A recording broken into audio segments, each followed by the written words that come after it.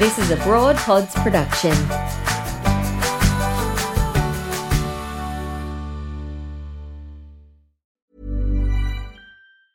Hey, it's Ryan Reynolds, and I'm here with Keith, co-star of my upcoming film, If, only in theaters May 17th. Do you want to tell people the big news? All right, I'll do it. Sign up now and you'll get unlimited for $15 a month and 6 months of Paramount Plus Essential Plan on us. MintMobile.com/switch. Upfront payment of $45 equivalent to $15 per month. Unlimited over 40 gigabytes per month. Face lower speeds. Videos at 480p. Active Mint customers by 531.24 get 6 months of Paramount Plus Essential Plan. Auto renews after 6 months. Offer ends May 31st, 2024. Separate Paramount Plus registration required. Terms and conditions apply if rated PG. Hiring for your small business? If you're not looking for professionals on LinkedIn, you're looking in the wrong place. That's like looking for your car keys in a fish tank.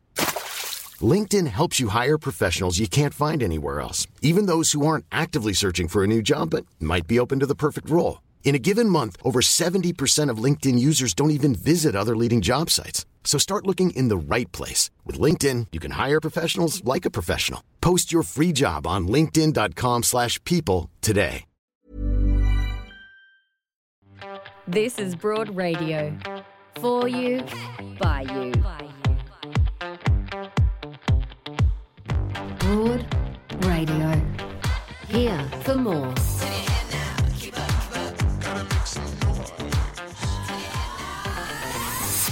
Hello and welcome to Broad Radio on the Go. In this episode, you will be thinking about Vegemite on toast by the time you get to the end of it, and you will not be able to stop. Well, that's what happened to me anyway. You'll find out why when Joe Stanley and co-host Shelley Ware talk to the gorgeous Melissa Leong from MasterChef, amongst other things. She has a new book, and just what she says about Vegemite, it'll make you think twice or 3 times about it. Before that, though, Joe and Shelley's first guest is Janice Goody, who was a journalist in the town of Gander on September 11, 2001.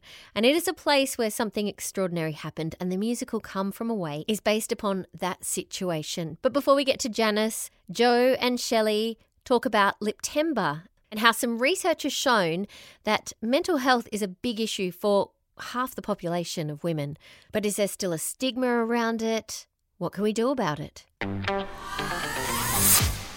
I'm Joe Stanley, and I'm so happy that our co-host today is the beautiful Shelley Ware. Hi, Shell. Hello. How are you? Oh, darling, I have to tell you, I felt a little bit, I'm exhausted, as most people are, and a little flash this morning, and then I saw your beautiful face, and I instantly felt better. Oh, isn't that lovely? I felt the same when I walked into this amazing studio and saw all your gorgeous faces. I was like, oh, isn't this beautiful? Oh, well, welcome everybody. If you are catching up with any of our previous episodes, you can do that wherever you get your podcasts with Broad Radio on the go. And we would love you to, hit us up with a review or a rating. That would really help us. They're very helpful, actually, yeah. Yeah, that's right. And share it with your community. That would be awesome. So, yes, I wanted to just share this with you, Shell. I don't know if you've heard of Liptember.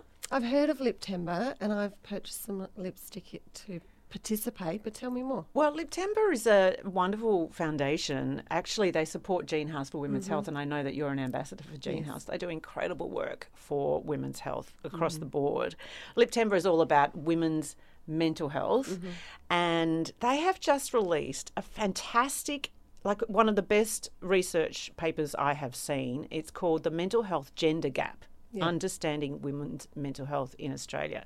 And I wanted to share this with you because I believe that at the moment, just reading the room even today with the women who are here in our own team, I think that I'm surrounded by women who are exhausted, overwhelmed, who feel a little bit like we're drowning. Yeah. There are certainly days like that, absolutely. Yeah. So I wanted to share this research because it reflects a lot of what we're feeling, right? So it's nice to know we're not alone. Yeah, it is nice to know. And that we're here together, that we can talk through this and work it through together, that we're not alone. Absolutely. So the research shows, how's this? 1 in 2 women, 1 in 2 in Australia are currently experiencing mental health challenges, right? To the point where they would describe it as mental ill health, okay? Wow. 1 in 2.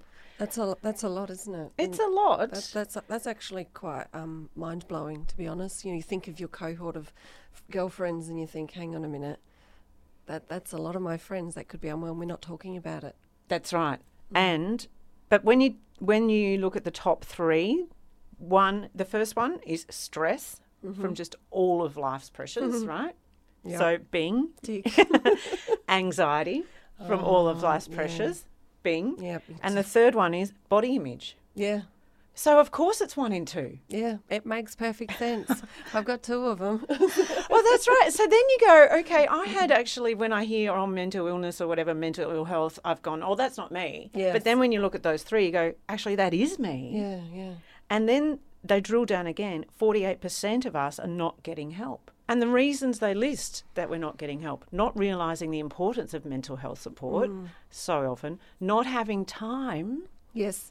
cost, and the stigma or embarrassment and shame around that. So all of those things that just makes me go, I wanted to say today, firstly, you are worthy of prioritising your health and your mental health, right?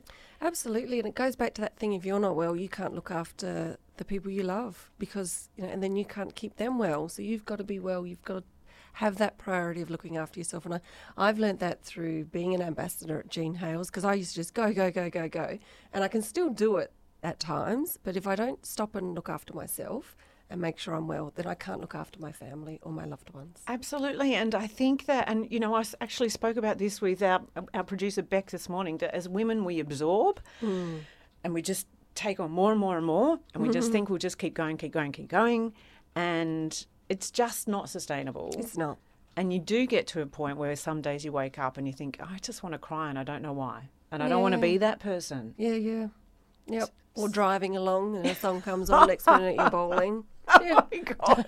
Don't think you're not alone there. I'm trying to. Oh my God, the car cries, I can't even tell you how. And then there's the shower cries, there's on the toilet cries, there's walking the dog cries. Thank goodness for those cries though, because it's another way to get it out. But, seeking that extra help and listening to yourself and your mind and your heart and what you need is so important to get that extra help if you need it. Yeah. And sometimes the help is just going for coffee with your girlfriend and saying, I really just want to have a park cry with your girlfriend. With your girlfriend. So anyway, I just wanted to share that because I think it's a really important conversation and I want to empower you. If today you are feeling really a bit flat, that's okay. It's normal and there's no shame, there's no stigma. And, seek the help, whatever that looks like for you. Yeah. It's really important. And sometimes it's just a phone call, like you said, or, sitting in the park with a girlfriend. And sometimes you need a little bit more and there's no shame in any of it. Yes. And, for me, I really love therapy, right? I duck in and out. I quite like it too. Yes. I've had, a lot of therapists over the time, 8 in my lifetime. Okay. I didn't break them. They were a lot of them retired. They give you different things. So sometimes if that therapist isn't giving you the right thing, then it's important to change to another therapist. That's right. But I also want to acknowledge that there's a bit of a backlog for therapy at the moment. It's difficult. And it is expensive, but if you can get along to your GP and get a mental health plan and hopefully you can get in to see someone because that can be hard. Yeah, it can be very difficult, especially with the backlog of COVID. But if you also make that time to find other people that can support you in the meantime, that's really valuable. Yeah. And go for a walk in the sunshine if it's there. So, let's get to our first guest. So Come From Away is a beautiful musical that tells the true story of the small Canadian town Gander, where dozens of international flights were diverted on 9/11. It is a tale of some of the people who were on that flight, but also the extraordinary townspeople who welcomed them. And one of the characters is intern journalist Janice Moser. And the real-life Janice is joining us now. Janice Goody. Hello, Janice. Good morning. How are you? I am sure that you've told this story 1,000 times, but it is really quite extraordinary, your perspective around that incredibly momentous day on the world, world history really was made, of course.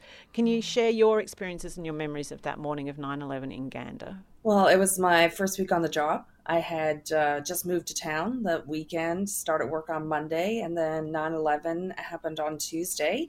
And we saw 38 planes land in a little sleepy town of Gander, which, the airport was always an important factor to the community. But when the community almost doubled in size with all the passengers that landed, and they ended up being there for 4 and 5 days, it was a surreal experience for sure. And that moment when the planes did land to Gander, it blows my mind because that moment in 9/11 was so different for so many other people, but your experience is completely different. There's trauma in your experience, but there's also a joy of kindness and caring that happened in Gander. What's so special about the people of Gander in this moment? The Newfoundlanders and Labradorians. I think really what it was is we opened our doors to the people, and there were strangers going into people's homes and having showers and staying all night. And it was just whatever the people of the community could do for the folks who had landed, it was being done. The population swelled by how many? It was a little over 7,000 people, and there was about 9,500 people who lived there at the time. We literally pretty well doubled. Yeah. But how even is the infrastructure and even supplies and whatever you might have had in the town, surely it was limited.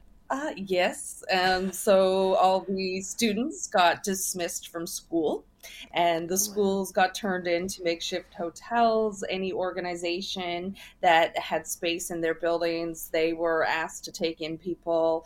And that's why really people in the community started taking people in too, because you had to really put them wherever you could find a place. And they were also bused about 20, 30 minutes away to other towns that were nearby in the region.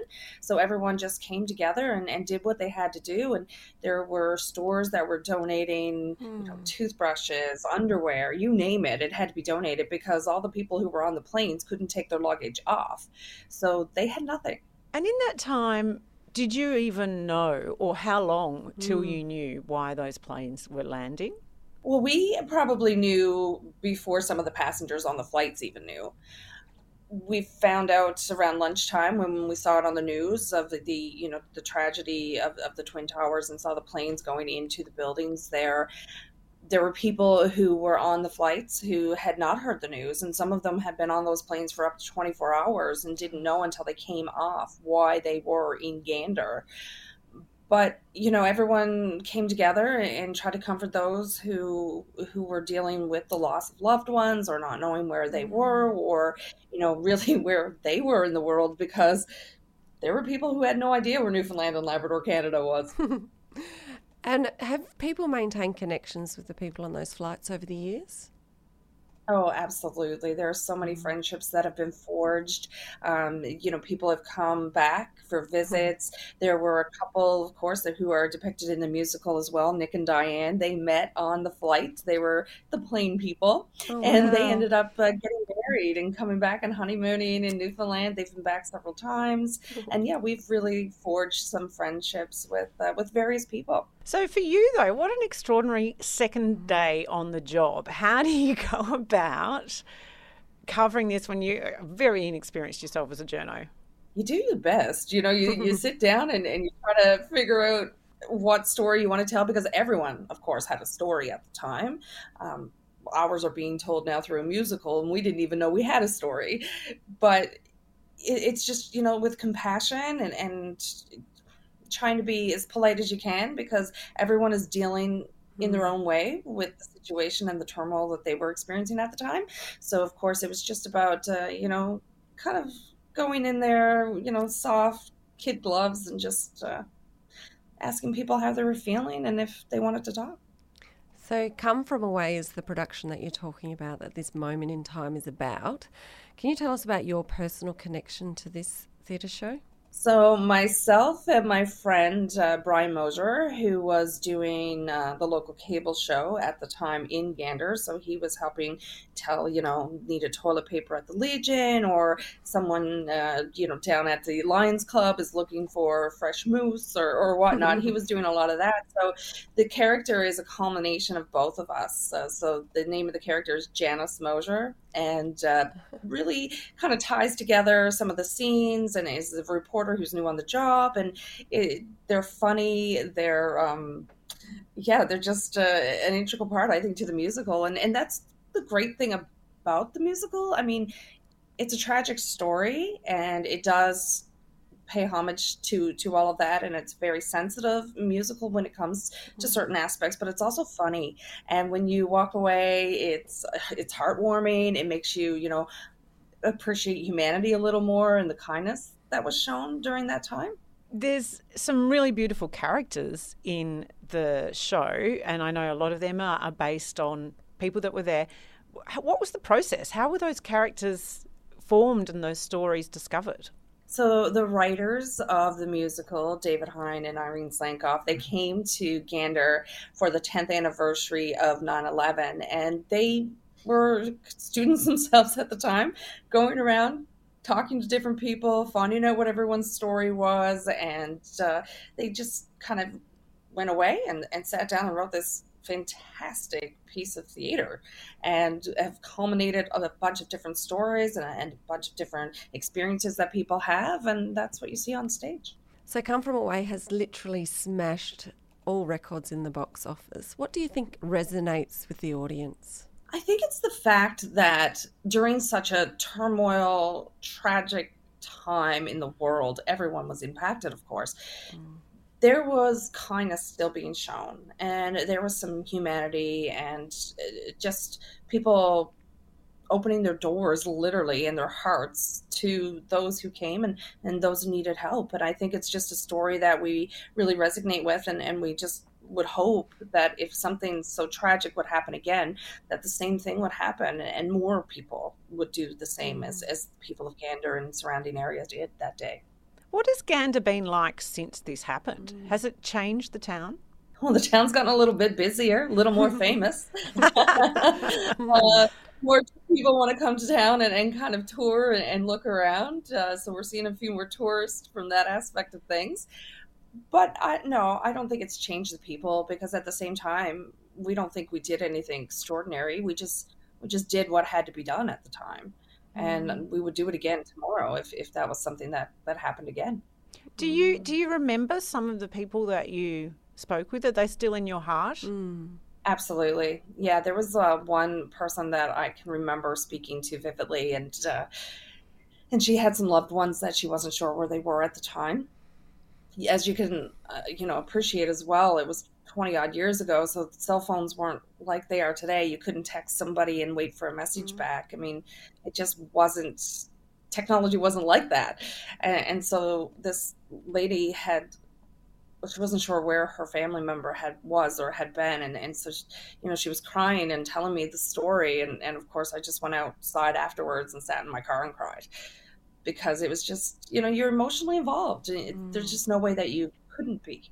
Now I watched the trailer because I haven't watched the show like Joe, so I'm really looking forward to it, because it is coming to Melbourne soon, so we can talk about that in a minute. But I watched the trailer and it said, we honour what was lost, but we also commemorate what was found. And I think that really sort of stands for what 9/11 was about as a global community, and obviously what happened in Gander. But what do you think you personally found in that time? I think that's a hard one to kind of say, because I was so young and so new and didn't really realize or appreciate, I guess, the experience I was having at the time. And it wasn't till afterwards that I stood back and kind of reflected, and even years later and look back on it now and think, wow, like I was in the right place at the wrong time. It was just something that kind of, you hope that more people would do the same thing if it did happen again, and more people would be willing to help their fellow man. I think you were in the right place at the right time, not the wrong time. I mean, there's something special about Gander, right? Oh, absolutely. There's something special about Newfoundland and Labrador in general, and we've always been a province that reaches out and helps your neighbor, because that's how we survived for so long. And like it's an island, like here in Australia, and I find even being here, there's a lot of similarity between Canada and Australia, and the way people are and how they treat each other, and it's so refreshing to be here. The show is absolutely beautiful. It's Come From Away, and it is hitting Melbourne in the next, I believe it's opening this week in Melbourne, and then I'm sure that it will be touring the country. I really loved it. Were you happy with the representation of you? Absolutely. It was so funny the first time I saw it. And I wasn't sure what this musical was going to be and how it was going to be depicted. And to sit in the audience and to hear the words that I shared with David and Irene coming out of the actor's mouth, it was surreal. It was definitely It would be very surreal. It would be. Yeah. I'd be tempted to go, could you make me a little taller? Well, they did make me blonde and a little smaller and skinnier, so, you know. Oh, congratulations. And thank you for sharing your story with the world. I'm really happy thank goodness that the writers discovered this story and shared it, right? Absolutely. And thank you so much for taking an interest in it. And I hope that everybody gets the opportunity to go and see it and walks away feeling good at the end of the show. Thank you, Janice. Thank you.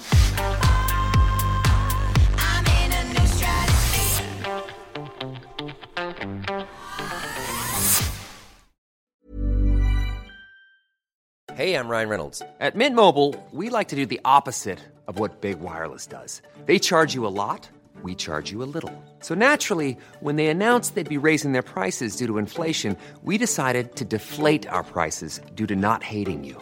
That's right. We're cutting the price of Mint Unlimited from $30 a month to just $15 a month. Give it a try at mintmobile.com/switch. $45 up front for 3 months plus taxes and fees. Promo rate for new customers for limited time. Unlimited more than 40 gigabytes per month. Slows full terms at mintmobile.com. Hey, it's Ryan Reynolds, and I'm here with Keith, co-star of my upcoming film, If, only in theaters May 17th. Do you want to tell people the big news?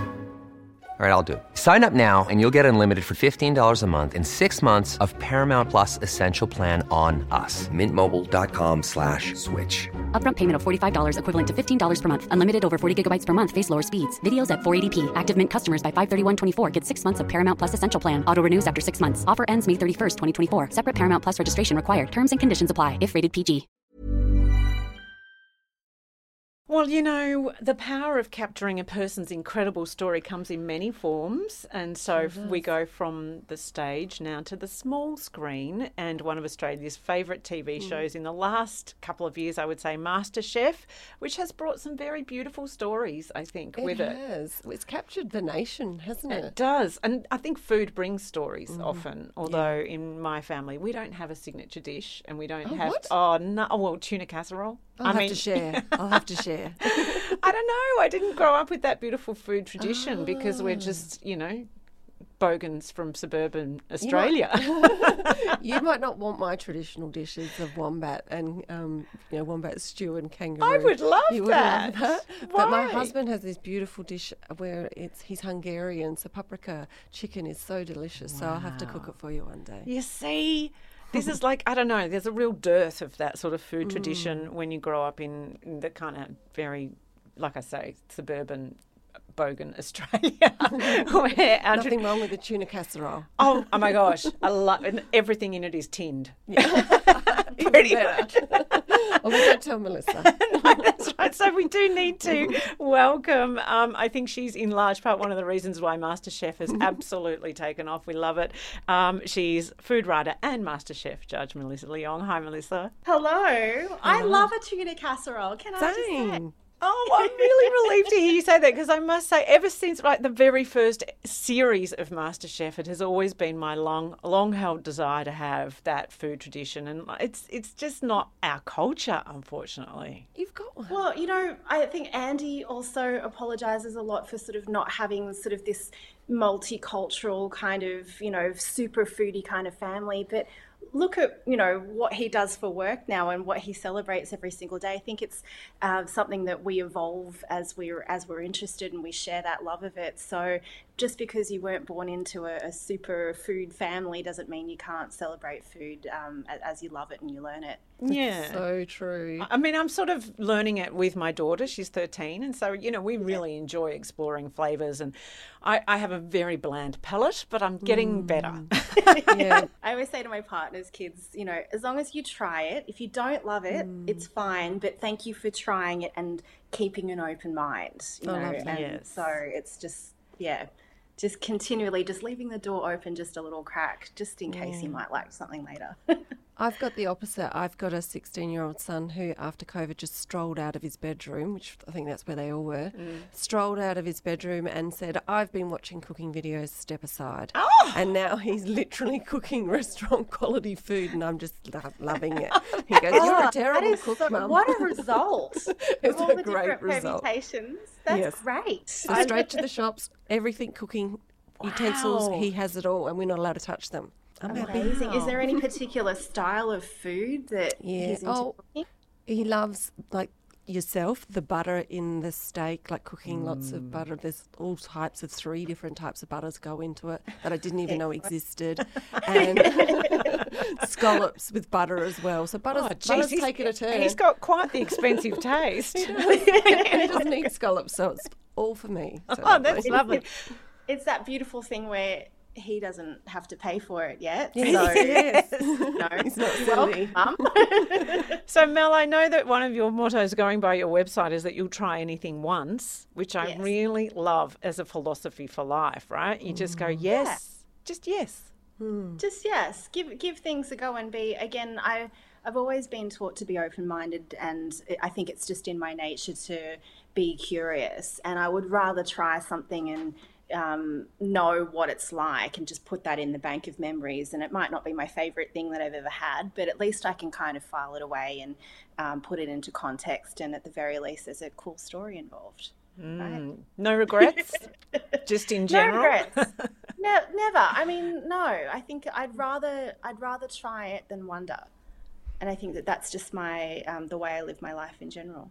I agree. I really enjoy your work on MasterChef because of this beautiful emotional connection that you have with the contestants. It feels like you draw out this real sense of their story. Is that something that you naturally do, that you recognise story in people?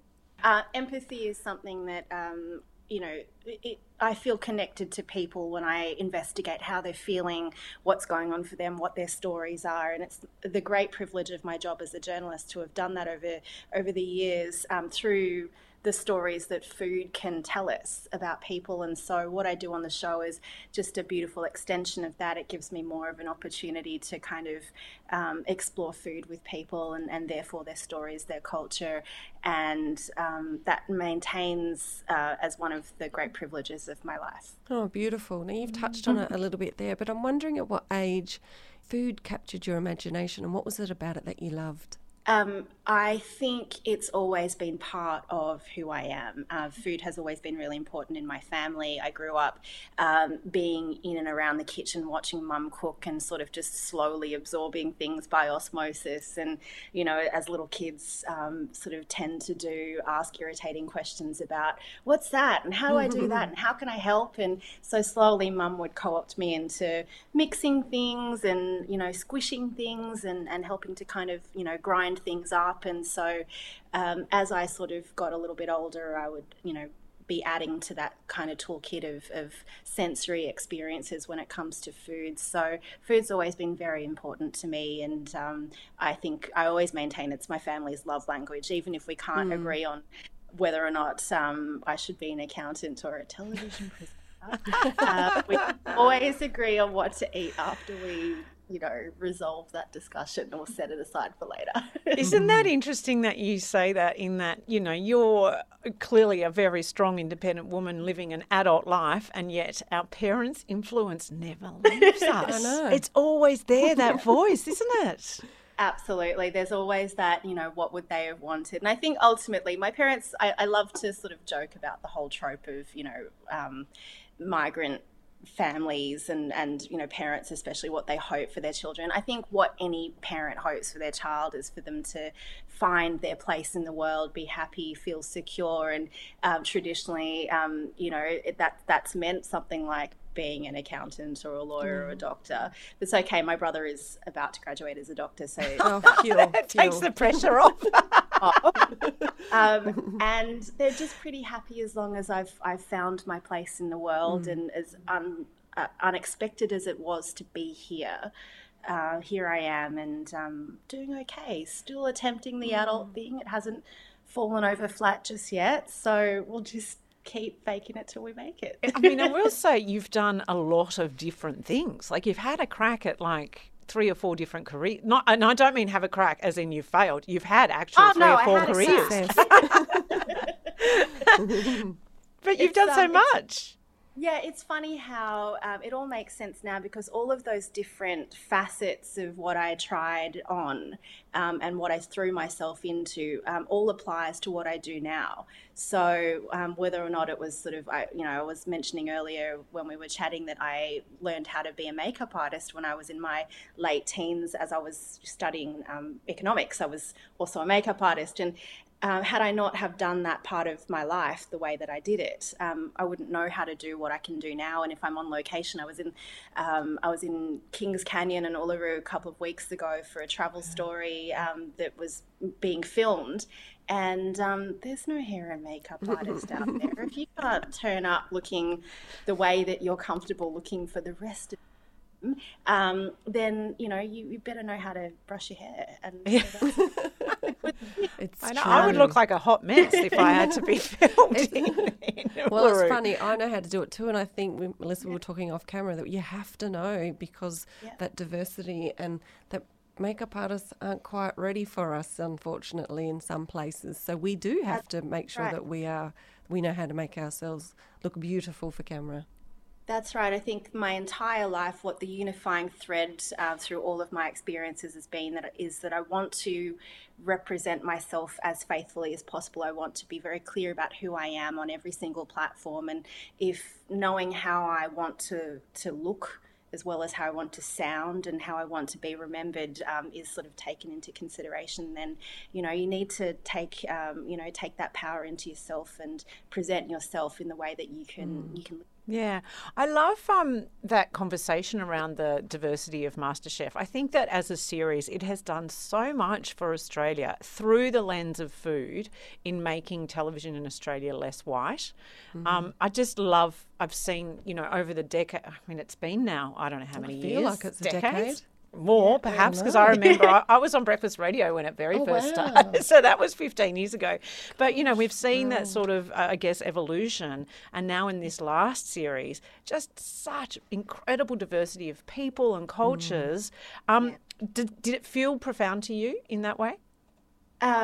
You're right. Since day one, MasterChef in Australia has been a celebration of multicultural Australia, all of the different places that we come from, and now increasingly also a celebration of the bounty of incredible things that come from the land that we stand on, the land that we're so fortunate to be on. So it's a really wonderful thing. Every single day is a little bit different, and we discover new things about ourselves and the people, in the room, and we get to talk about that to a global audience because, of course, MasterChef Australia is tremendously successful overseas as well. And so it's a great bastion of everything that we are collectively as a nation. So it does mean a lot, and it is an incredibly special thing to be a part of.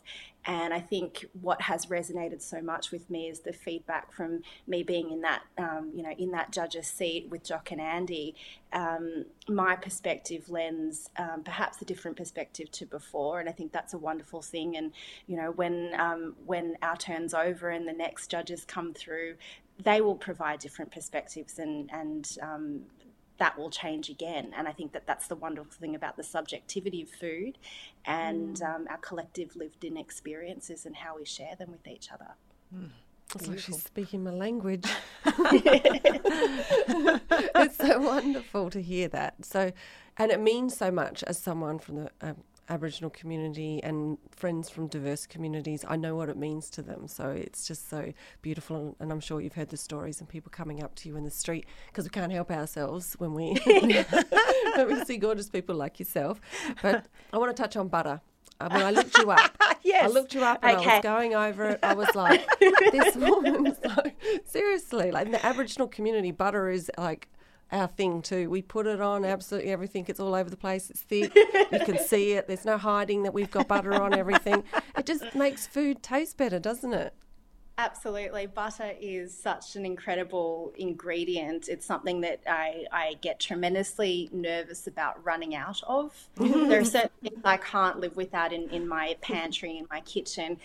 Butter, garlic, and spices are the things that, you know, are always around. And so, yeah, butter is the ultimate flavor enhancer. It's a great way to finish a sauce. It's a great way to enhance the richness of a cake. It just has so many applications. And, you know, really good quality butter is just such a gift. Yes, that. I'm a big fan of butter myself. That's why I buy hot cross buns, basically, same. so I can put a lot of butter on. Lots. Preaching to the converted here. I mean, hot cross bun is just a vehicle for butter. So it's how much can you load on it? It's the optimum sort of temperature of that hot cross bun to kind of get the butter to be a liquid but also a solid. Oh, yes. So it's yeah, you're quite the tiny connoisseur, I can sprinkle of tell. Salt on top. Perfect. So, I mean, I love even the recipes on your website, Melissa. My favourite being super fast apple crumble for one, which I live with two people who insist on eating my food, and it really shits me, right? So I am going to wait till I am home alone, and I'm going to cook the super fast apple crumble for one, and I'm going to eat that by myself. What is? What's your go-to food for when you feel miserable? Oh, it really changes. It depends on my mood. At the moment, it's definitely some kind of chicken curry, sort of in a more Southeast Asian style. My parents are from Singapore, so sort of more a Malay or Nonya style chicken curry. And I almost always have all of the ingredients for that in my freezer and my fridge and my pantry ready to go. So there's something, I think, about warming, comforting foods that when you're feeling a little bit down, it sort of just gives you a bit of a hug. And I think it's always good to have those on hand. Love it. Well, you're about to launch a book. And I love this. It's called A Taste Adventure, and it's a kid's book. Yes, absolutely. Here's what I prepared earlier. I'm so excited. Beautiful. I've co-written a lot of books with chefs over the years, but actually having my name and my name only on the front cover of something is such an exciting moment for me. As a journo, I still never tire of seeing my name in print. More so than even seeing myself on television, for example. I love seeing my byline. I think because it's a lot more work. Yes, there is blood, sweat, and tears to words on a page, right? And it's there forever. I mean, so's television, but honestly, it's there forever. And I value the written words so much, and so when it's in print, it's there in a way that feels more permanent to me, and therefore I think really matters. So yeah, the book is a great achievement, and it was so much fun to write. I didn't know that I had a rhyming book in me. That's not how I review restaurants, as much as I like to have quite a few food puns in there.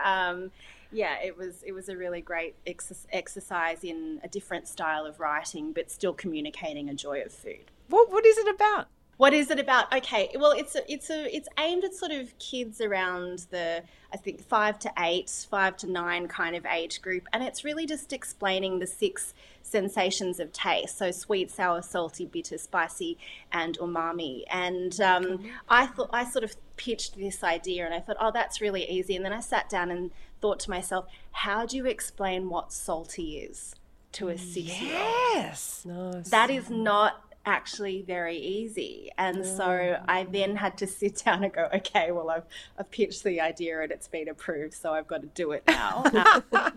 And I just sort of thought, well, my goddaughter is 8, nearly 9 years old, and her brother is a year or two older than that, and they come from a restaurant family, a hospitality family, and I just sort of thought about what we do when we sit around the table and we share food, and the way we communicate and explain to each other what the sensations are that we're feeling, and I just sort of use that as a jumping off point to sort of start explaining it. So there's a lot of simile and metaphor, and just sort of common experiences that we may have had. What it's like to go to the beach and get dumped by a wave and cop a mouthful of salt water. So using those childhood experiences, and then sort of making food a relevant part of that remembered experience is the way that I approached it. Now, I've got 5 of those tastes under control, but umami. Yeah. Can you explain to me, as a 50-year-old, pretend I'm 8 and tell me umami? Because sometimes I act like I'm 8, so it's perfect. It's like that really great Reddit, tell me like I'm 5. And I think that if you can't explain it like you're 5, or to someone that's 5, then you really need to rethink it. So umami is a sensation of deep, savoury quality. So it's, best expressed in tomatoes, Parmesan cheese, miso paste, Vegemite. It has that really round, savoury kind of flavour without there necessarily being meat involved. And so the way I would describe it to a kid is that it's round and it's deep, and it feels meaty. That's actually one of my favourite tastes. All this time I didn't know. Yeah. Well, it's the thing that I think all humans tend to seek, even if we don't know why we want that extra grating of Parmesan or why, roasted tomatoes have that extra kind of rich oomph to them when you eat them, when they're still a little bit squishy on the inside, but they have that beautiful caramelized burnish exterior.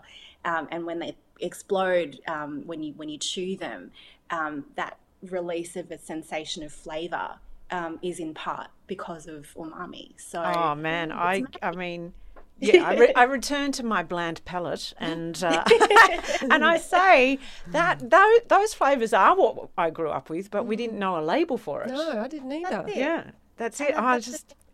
Yeah, you know food, good food. I think we all No, I can't express it as well as you can. No, that's now right. I feel like roasted tomatoes. Oh, yes, please. Mel, thanks so much. I just absolutely love seeing such a strong woman on our, commercial TV and prime time, and you unapologetically so, with your most glorious style. Your fashion is so beautiful. And I know it's not easy necessarily to be a strong woman in that environment. No, definitely not. It can have its challenges, but as we all know, having you guys have been in the media for a really long time, and you've broken your own barriers and your own molds as well. But we're all doing it together. There's a cumulative effect to every woman who stands up, every woman who is proud of their voice and lifts other people up, which is what you do, through this program. And it's really nice to feel a part of something. I not for one second ever feel alone in doing what I do, which is a really. Oh, gosh. I love that. I'm so glad. We are there with you Absolutely. side by side, tasting the dish, loving what you're wearing, and loving the way you express yourself and who you are. Thanks so much, Mel. It's been lovely to have you on the show. It's been lovely to meet you.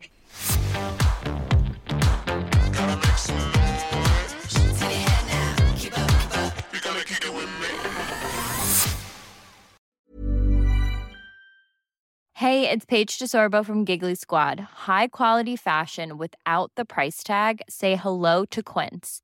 I'm snagging high-end essentials like cozy cashmere sweaters, sleek leather jackets, fine jewelry, and so much more. With Quince being 50 to 80% less than similar brands. And they partner with factories that prioritize safe, ethical, and responsible manufacturing. I love that. Luxury quality within reach. Go to quince.com/style to get free shipping and 365-day returns on your next order.